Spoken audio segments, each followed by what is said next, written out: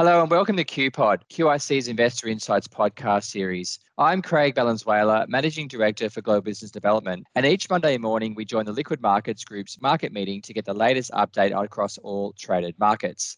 Good morning and welcome to Monday the 19th of October. Whilst we're only a fortnight out from the US elections, we finally have some positive news out of Victoria with Daniel Andrews relaxing the strict lockdown measures over the weekend. These should bring welcome economic relief following last week's labour force data falls. The renewed wave of Northern Hemisphere infections will also see the global community hit 40 million cases of confirmed COVID-19, having now endured a sobering 1.1 million deaths. And with many governments around the world pinning their deficit hopes on a vaccine, we learnt last week that the Johnson & Johnson COVID-19 trial has been paused due to an unexplained illness. To explain the implications for our listed financial markets, I'm now going to be joined by our Head of Currency, Stuart Simmons. Stuart, welcome.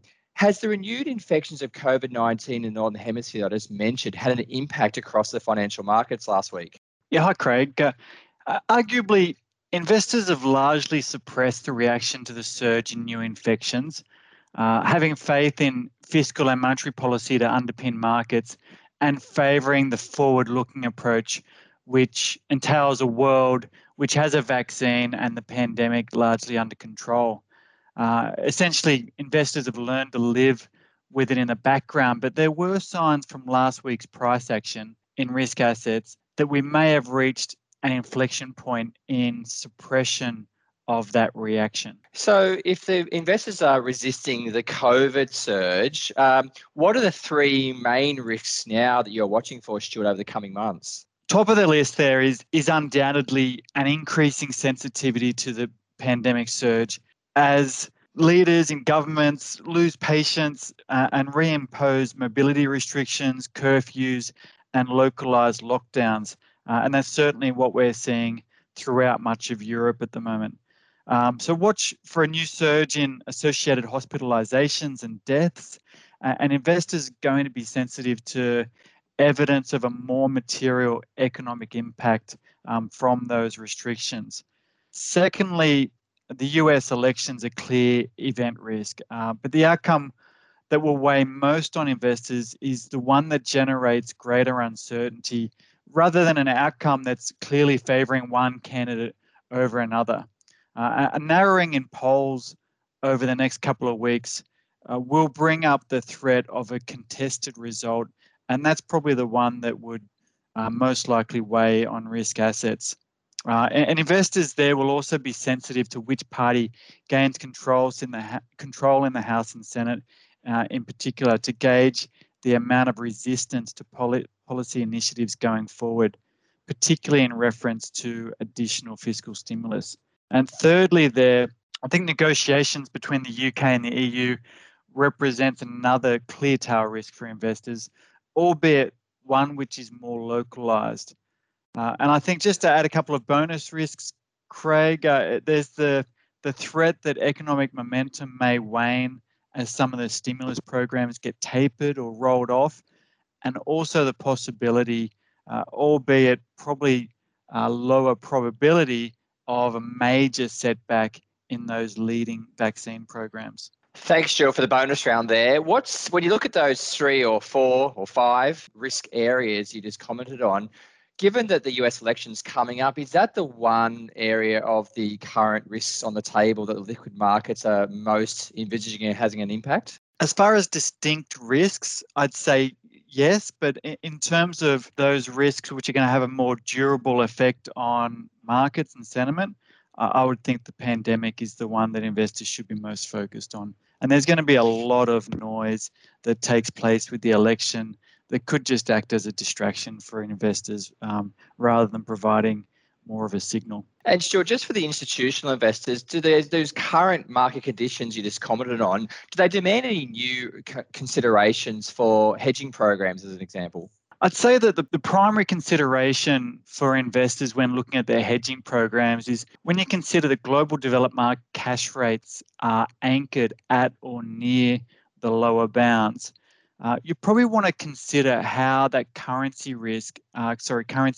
mix of the portfolio can help achieve the diversification objectives.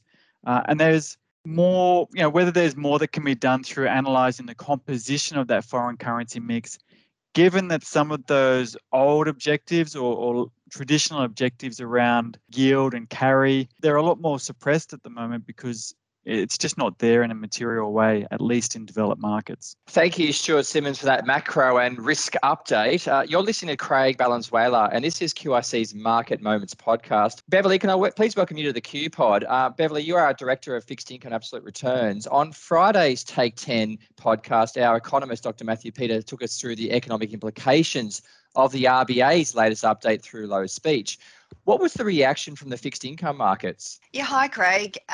Look, it was quite a big reaction in fixed income markets. There was a lot of expectation heading into that Low speech on Thursday morning. So, he had a lot to deliver to surprise markets. But there was a big reaction, and 10-year yields in Australia actually were 8 basis points lower on the day, and that was a really big outperformance relative to global markets on that particular day. And since then, the rally has continued. So the market's taken a really big signal from that speech late last week.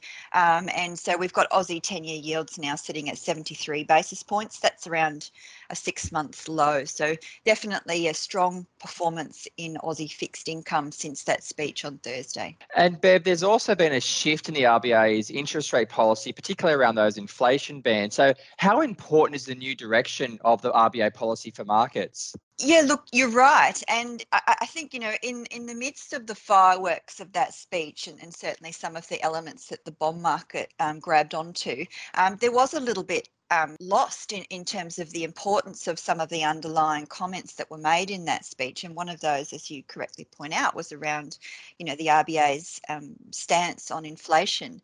And so there was quite a meaningful change in the language there, where previously the RBA has said that they're going to keep rates on hold and policy easing until inflation is sustainably back within its 2 to 3% band. What they've said now is that the board won't be increasing the cash rate until actual inflation is sustainably within the band. So, that's quite a big shift. And, it's not dissimilar to what we saw from the Fed a couple of months ago. It's obviously explicit as an average inflation framework, but it is very consistent with what we said at the time then, that what the Fed had delivered was probably just the first of what we might see from several other central banks, and now we've just seen that from the RBA. So it's an important message, an important change to historical central bank behaviour, where it was always the forecasts that determined what the policy response would be at any point in time. But now they're saying the forecasts don't matter.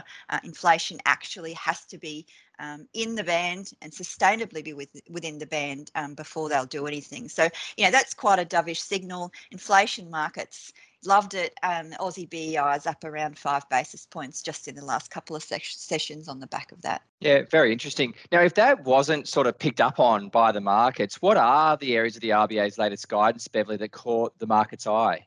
So the one that really grabbed the market's attention was a specific reference to Australian 10-year bond yields and the fact that 10-year bond yields in Australia were higher than almost anywhere else in the world. So that's quite a specific reference to the 10-year point, which they haven't made previously. All previous references have typically been, in reference to their yield curve control target around the 3-year point. And implication of that and discussion within the speech was around potential long-dated asset purchase buying starting again, and specifically in the 5 to 10-year part of the curve. So, that was definitely new news for the market. There had been some, early rumours swirling in the markets, in the couple of weeks leading up to that, but not a lot more than just rumours. But, that was definitely vindicated in that speech. And that's why we saw that, it's probably the 7 to 10-year part of the curve. That's really where we saw the strong outperformance, relative to the much longer end, because implicitly they're sort of saying they'll buy out to 10-year, but probably not beyond that. And Bev, you mentioned the curve. When you look across the entire curve, are the markets giving us any indications of how many rate cuts are now pricing in? Yeah, so the market's fully priced now for a rate cut at the November RBA meeting. So markets fully expecting that the cash from 25 basis points down to 10. Beyond that, the market has now got a few basis points of additional cuts beyond that. So the sort of the terminal rate and sort of the front end strip goes down to about 5 basis points. So I guess the market is, despite what the RBA is saying, it's not over yet. 10 basis points isn't the floor, according to markets, and now starting to price in, potentially some small probability that rate cuts could go beyond that. But in terms of, broader market moves, we've got that Aussie 10-year spread to the US back down to zero now. So that's been quite a very, very quick little move there. It was up at 20 basis points at the start of this month. So very strong outperformance of Aussie bonds. So, the market's really clearly priced a lot of this expectation in now. It's unlikely that that's going to get backed out anytime soon, but it certainly is setting up for quite an exciting Melbourne Cup RBA day. And you just mentioned then that the markets ain't finished yet, so to speak, with regards to their views on future policy. And you just mentioned the Melbourne Cup, will the Victorian economy reopening over the weekend start to ease pressure potentially, though, Bev, on that monetary policy going forward? Look, I don't think so. And in fact, if anything, it could do the opposite. One of the really interesting comments within that Lowe speech was reference to the fact that, the RBA feels that, the timing of the policy easing is actually quite important, and easing into an economy that's, locked down is sort of a waste of bullets, if you like. And so, their comments around the fact that the effectiveness of monetary policy easing increases, when those restrictions are lifted, sort of tells you that as the economy lifts and Melbourne comes out of lockdown, that their policy easing at that point will actually have a much bigger impact. There you go. Very interesting. Thank you, Beverly Morris, for that fixed income and rates update. You're listening to Craig Valenzuela, and this is QIC's Market Moments podcast. Good morning, Paul Nicholson, our Director of Global Absolute Return and Fixed Income Funds. Paul, last week, German bonds hit the press. What is the latest and what are the main factors or factors that drove this fall in yields, Paul? Hi, Craig. Good morning, everybody. Just sort of, listen to Bev there talking about terminal rates. The Eurozone continues to try to find that infamous terminal rate, very much as you said, and a complete reversal from the week before, where we saw steeper curves, we saw higher rates, we saw a complete reversal of that last week, essentially coming on the back of those stricter lockdown measures that we've seen pretty much across Europe, but also very dovish rhetoric out of the ECB.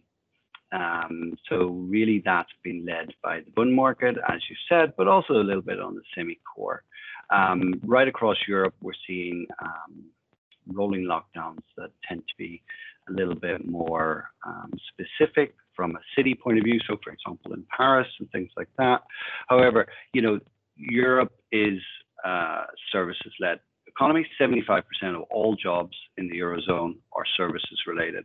So whenever we get we've had this spike in infection rates, lesser on the sort of mortality rate, but essentially, a broader lockdown, free movement has really seen markets react a little bit like that.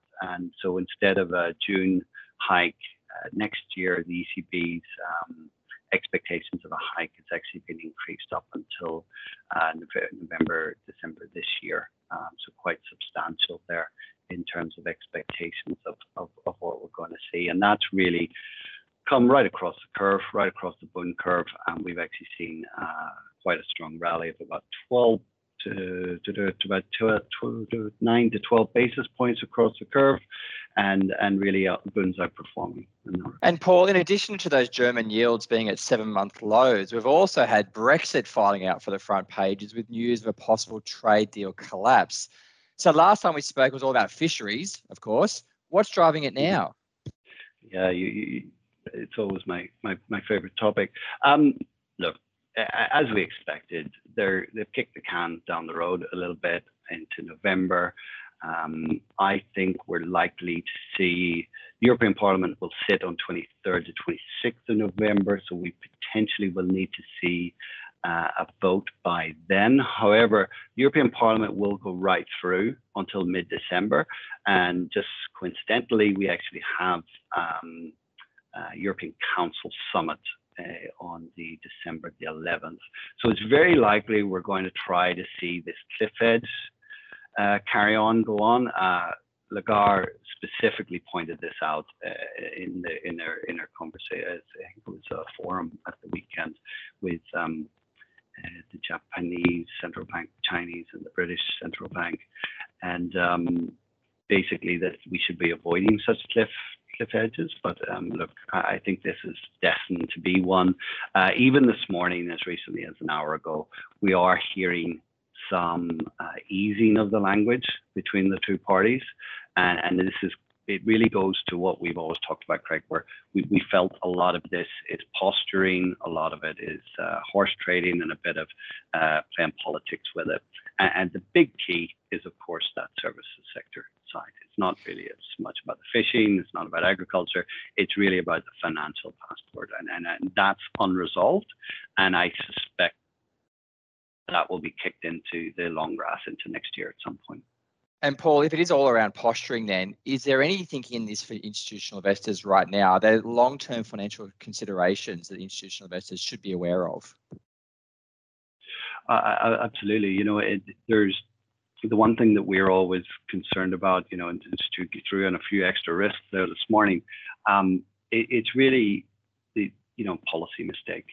The reality is politics are not always rational, and we're talking it from a very much economic or rational market point of view, but nationalism is not particularly rational, and that would always concern us. That things like Brexit that's going on, there is quite a hard deadline at the end of the year in terms of the relationship going forward, so that would need addressed. Certainly by the summit of December the 11th, I would have thought, and so you wouldn't want to go down the road, and anything that remains uncertain, anything that remains potential policy mistake, is really going to be a concern for us always. Excellent, Paul. Let's swap Europe now for the US, where Wall Street's biggest banks have just reported their earnings. What were the 2 or 3 key announcements that caught our attention? In summary, if you cast your mind back to the last 2 quarters, the major banks have put huge provisioning in place. So essentially, they've taken a lot of the earnings out of the income statement onto their balance sheet just in case. So when things go wrong, the loan's sour, they'll need to have these reserves that they can then release into the income statement and to smooth that earnings profile just in case this pandemic gets worse. We saw huge reserve requirements being put out in the last few months, and essentially that's come that's been as expected. Now, one thing from the earnings point of view, net interest margins with lower rates, flatter curves, and net interest income has been challenging. So the traditional banking model has continued to be challenged. That would be as expected. However, we have seen some quality earnings come from capital markets. JP Morgan, for example, the broad brush of their earnings stream just really showed its quality through this quarter. And also, what we're also seeing is a reduction in the provisioning. So they're getting less concerned. They're becoming more comfortable with the asset quality that they have underlying. And even though we're not seeing any strong loan growth or any loan growth really generally at all, so the demand for loans is very, very, very, very small, the deposits have been phenomenal. So the average deposit increase in JP Morgan, for example, has been in this year alone has been over $300 billion US. Now, that's new deposits to JP Morgan. If that had been its own separate entity, that would already be a top 20 US bank, just to give you the scale of the sheer liquidity that these banks are seeing at the moment. And Paul, when you look ahead, you mentioned the equity markets before looking ahead. When you look ahead at that bank reporting, was there anything in there that could provide us some kind of forecast with regards to the economic conditions ahead?